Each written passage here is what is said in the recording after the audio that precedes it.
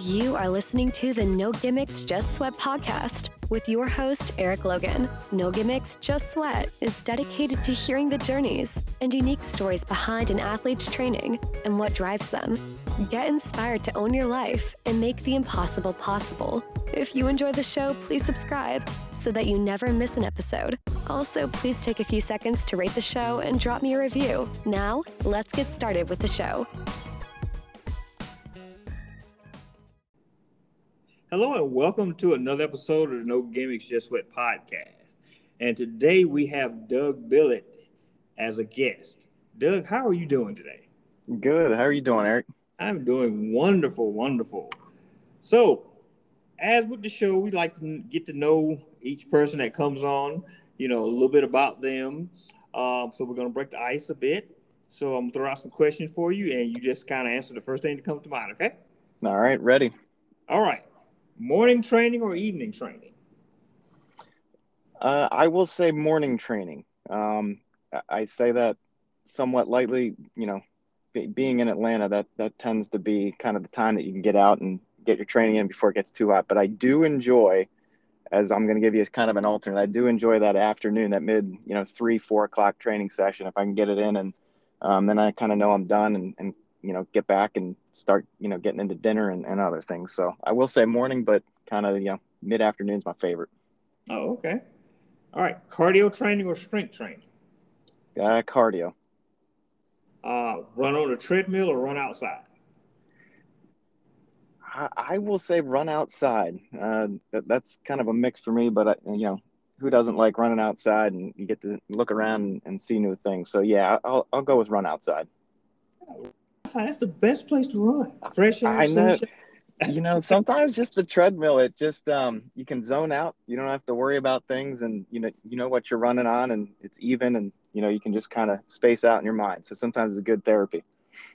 Yep. All right. Favorite segment in a triathlon: swim, bike, or run? Definitely the bike for me. Yep. All right. What's your favorite race distance to run? Right now it's the 70.3, coming from the triathlon series. So yeah, that's usually the favorite distance. It's a good amount of training that you have to do to put in if you're setting certain goals that you want to hit. And yeah, that's just the right amount of distance. Okay. Your dream race to run, that one race where you're like, if I got to run one race as a bucket list race, what would it be? Oh boy. Well, I guess for sticking with the triathlon theme, it would, everybody's kind of got that goal of, well, Kona would be pretty cool to do that course. Most of the time it's just, I guess that's probably the biggest one for me that I'd say is at the top. So I'll go with Kona. Okay. Is there a dream race that's not a triathlon, just say like a marathon, a half marathon, a 10K or anything like that? No, I haven't really picked out, a whole lot of, running distance, events. So no, I haven't really pegged anything in mind for the marathon series. Okay. All right. If you can go for a run, a ride, or train with any celebrity, dead or alive, who would it be? Oh, boy. Yeah, this is the good question. So, I coming from kind of a basketball background, growing up, when I was playing, it was, always kind of the Michael Jordan era. So I would say, talking with Michael Jordan's always been kind of something that, if I could do that, that would be pretty fun and interesting. Okay. Last question. Dream location to run or ride anywhere in the world? Oh, ride. I definitely lean towards the ride, and that's one that's up on my list as far as doing, is over in Europe, doing some of the Alps, Mont Ventoux. Yeah, some of the steep mountain climbs, I can just picture going back and forth on switchbacks and kind of, it's a long climb, but I just feel like that would be really fun to do and great scenery. Nice. All right. So before we get started into your story, can you let our listeners know who you are, where you're from, and what you do? Yeah, sure. So, so I much of my background for athletics, I come from a pretty athletic family, and growing up, it was always, kind of following my brother and dad's footsteps in basketball. And that's just a little bit different kind of training. So, you're dealing with more strength, quick, athletic agility, power moves, and that kind of stuff. So, graduating from college, I kind of, took a few years off, and my body was just, worn down from so many years of practicing and playing. And I was trying to find something that intrigued me. So I did all the different things, whether it was just, regular strength training or CrossFit or, just a bunch of different types of, athletic workouts to try to keep my body and mind engaged. And I just couldn't find anything that did it. So, eventually I got involved in running. So I did do some, marathons and half marathons. And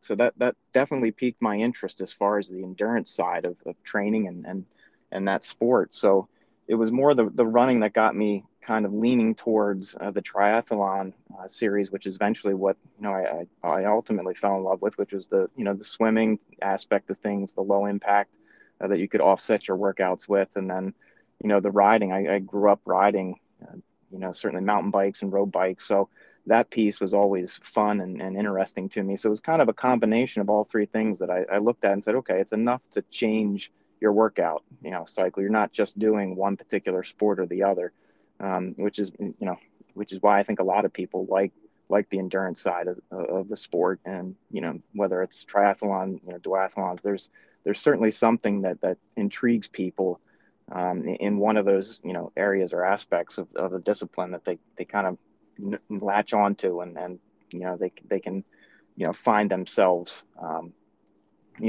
going down that path of training and not feeling like it's monotonous. Okay. So what was your first triathlon?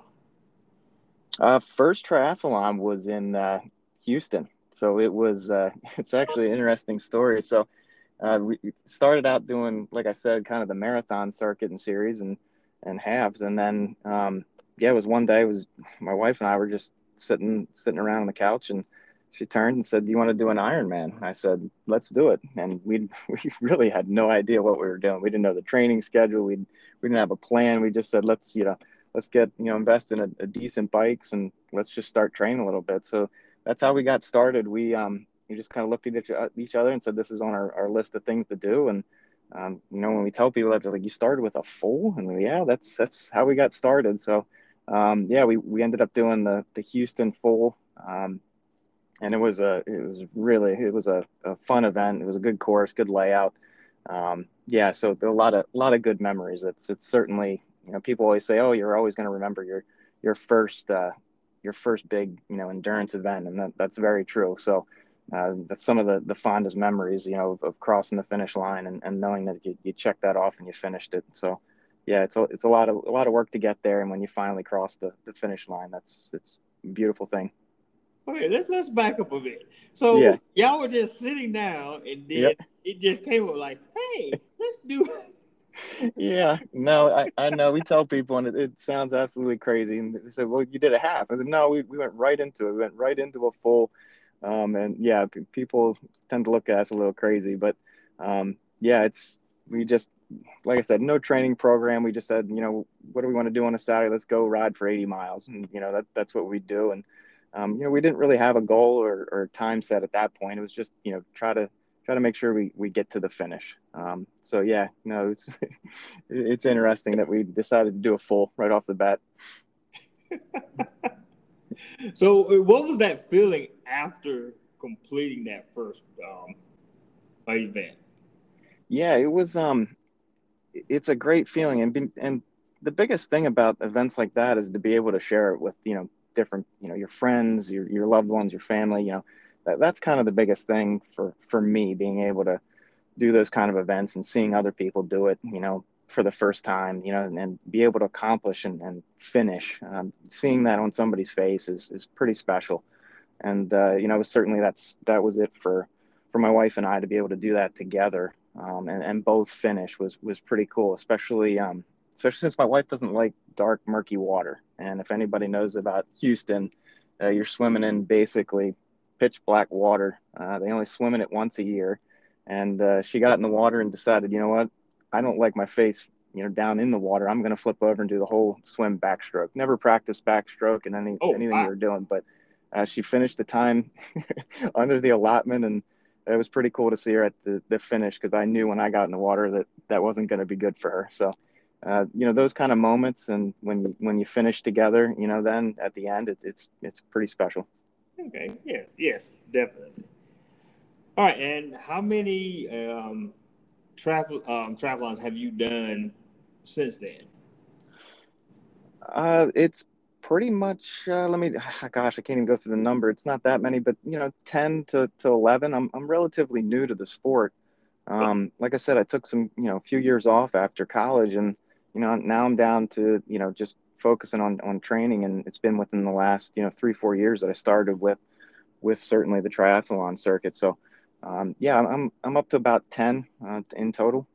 Well, I mean, that's still quite a few now, Yeah, When you say I that many, I'm thinking like, okay, what 3, 4.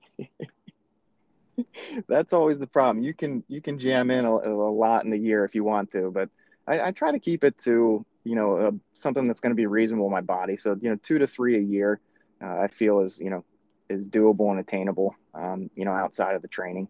So yep. Okay. So speaking of training, what does a week of training look like for you? Yeah, so I typically my training will vary depending on, I schedule around those races. So I try to, look out and forecast, say, okay, I got these 2 or 3 sitting out here in different time periods throughout the year. And then a lot of the training will, hours wise or mileage wise will vary leading into those events. So I try to do almost like an escalator, or, ramp up and then the traditional ramp down as you get closer. So, put on extra miles, about 45, 60 days out is when I want to peak. And then I just start tailing back, leading into that event. So, yeah, I've kind of learned, you're always learning something new, and everybody's body's different. And that's the thing I try to, tell people when they ask about it, is that, something I learned was that, one of my recent races, I ended up getting, pulling a calf about 4 or 5 weeks out. And it really hampered any sort of training I could do leading into it. But ended up doing really well, and for me personally, and surprised myself, but it kind of taught me that, okay, maybe my body needs a little bit more of a taper leading into an event. So you start learning a lot of those things that, maybe start doing a little bit more aggressive taper at 2 weeks versus 1 week. Everybody's different. And that's the part of the sport that is fun, because you're constantly trying to see or figure out different ways to improve. Okay. So it sounds like you are self-coached, or do you have a trainer that you work with? I don't have a trainer. I've tried to. It's not, it's not the perfect thing, but a lot of times with my schedule, I just try to squeeze in a workout here or there, and sometimes it's just a timing issue. But I haven't really engaged a coach or trainer at this point. So there's a lot of good materials out there. The coaches are fantastic. So it's not a knock against coaching. It's just something that I've kind of been self-taught in a lot of things that I've done, athletically. So it's just something I've tried to research and pick up. And it's not to say that it'll never happen, because I think that once you get to a certain level, a coach can help you kind of, bridge some different personal goals. So. So, do you aspire to ever be, get your pro card, or you just like, hey, I'm fine being an agent? No, well, that's very nice of you, Eric. I don't, I don't, I'm at the age now where, no, I don't think that's, that's not in my cards to try to go for that level. You know, certainly, that takes a different level and different age for me, and a lot of other athletes. So that's something that's very difficult to get to and attain. But, personal goals are certainly just as achievable. Yep. Okay. All right. So let's step back into 2020. Huh? How was the pandemic for you in regards to training, and how did you adapt, your training in any way, knowing that there wasn't going to be any races? Yeah, there's always that. Mentally it's tough. The training side, you can, a lot of times in, the sport, you're training by yourself, and you certainly cherish the group rides or the group runs on the weekend, and that's always fun.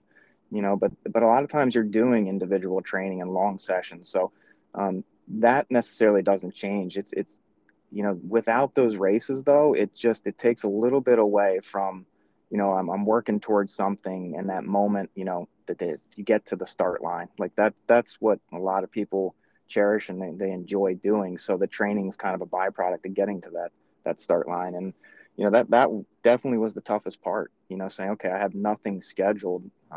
Mentally, is this still something that I enjoy? Is this fun? And that's kind of when you test yourself and say, all right, is this still something I want to continue to do? So right. All right. Since racing is back in 2021, have you had any races this year? Yeah, I had one deferral, so I think that was kind of the common theme here in 2021. Everybody was deferred. Yeah. How many did you have? You probably had. I had like 5 deferrals. Yeah. Well, fortunately, I had only booked one in 2020 that got deferred. So, but it was it was in Maryland. It was it was a good race, and I was happy to be able to get that one in, and it was early in the summer, so it was enough for me to say, okay, we're somewhat back to a normal life here, where you get inside the transition, and you hear the music and the sun isn't up yet, and you start putting a smile on your face, like, hey, this is pretty cool to be back amongst other people that are working hard to get here. Okay. All right. What is your current go-to running shoe? I tried a lot of different running shoes early on, and this goes back to the marathon, half marathon days. And my current favorite, only from the standpoint of I tried it a few years ago, and it's the Adidas Ultra Boost, and I didn't have any foot problems. So every once in a while I'd get a little bit, almost felt like a, outside, just a little bit of like a stress fracture type deal after a while, running longer distances. So that's the one shoe that seems to fit my foot. But I hear a lot of good things about the Hoka shoes. So that's another brand that I just haven't tried, because once you find something that doesn't cause pain, you tend not to switch. So right. Yep. Exactly. But Hoka's a great brand. Shameless plug. It's not. I know. Not at all. That's it's not just you. I hear that from a lot. So I heard that from my brother and a lot of other people. They say, hey, this is a great shoe. You should try it. So maybe I'll get there. All right. So as a triathlete, what bike do you use? And that seems to be like a common topic amongst athletes. Kind of like, what bike do you have? What kind of bike do you have? Yeah. So I end up using so for the races and some of the training sessions, the longer stuff, I'll end up using my time trial bike, which is a Trek Speed Concept. So I end up using that for pretty much all the races, because most of the races in this area have been relatively flat, so you don't have to worry about a whole lot of climbing and descending. So getting in that tuck position is relatively easy to do and maintain and stay in there. So then I'll use that bike most of the time, and then I do have a road bike that's a Canyon that I'll use for different types of either group rides, or if I know there's going to be some hills and mountains to climb, I'll switch to that bike. So okay. I guess what I normally tell people is, start with a good road bike if that's something they're interested in getting into. Because I actually did it the other way. I bought and invested into a time trial bike, and then moved back to investing in a road bike. But what I found for the extra miles per hour that you pick up on the TT bike, it's get yourself a good road bike, because you'll find you'll end up doing group rides, and it's a little bit safer and easier to maneuver. And with a road bike, being a little bit more upright position with some brakes, and the brakes are a little bit easier to navigate. So it's I tend to tell people invest in a good road bike, because you're going to use that a lot more for group trainings and certainly other types of trainer sessions. And then you can always invest, if you find the sport enjoyable, into something a little bit heavier as far as the time trial bike. Okay, that is actually great advice. So let's transition. Speaking of bikes, you created a very handy and useful tool. I don't know if we're going to refer to it as a tool, but it's a product called TriRack Pro. You want to tell? Yeah. So I appreciate that. So I about once I got into the triathlon circuit and started going to races, I would transport my bike inside my vehicle, and I would get to races and I'd see other people doing it. And it was a pretty good mix of people that would just lay it inside their car. And me being one of them, I thought, well, there's got to be something out there that supports the bike underneath it when you're laying it on the side, because we all know that, investment in these bikes is very expensive. So, long-term damage to a wheel that's laying on its side takes it out of true. And then you have premature tire wear. You could damage your drivetrain, which is expensive. And then the outside elements too. So I looked and I couldn't find anything. So it was kind of one of those like light bulb moments that I said, all right, well, if there's nothing on the market, maybe I can come up with something that, is reasonable to, engineer and manufacture and put together. And the more I started looking at it, working with, certainly, people that were able to help me from the engineering side, I was able to put together a product that I worked on for the last year and a half. And like you said, it's called TriRack Pro.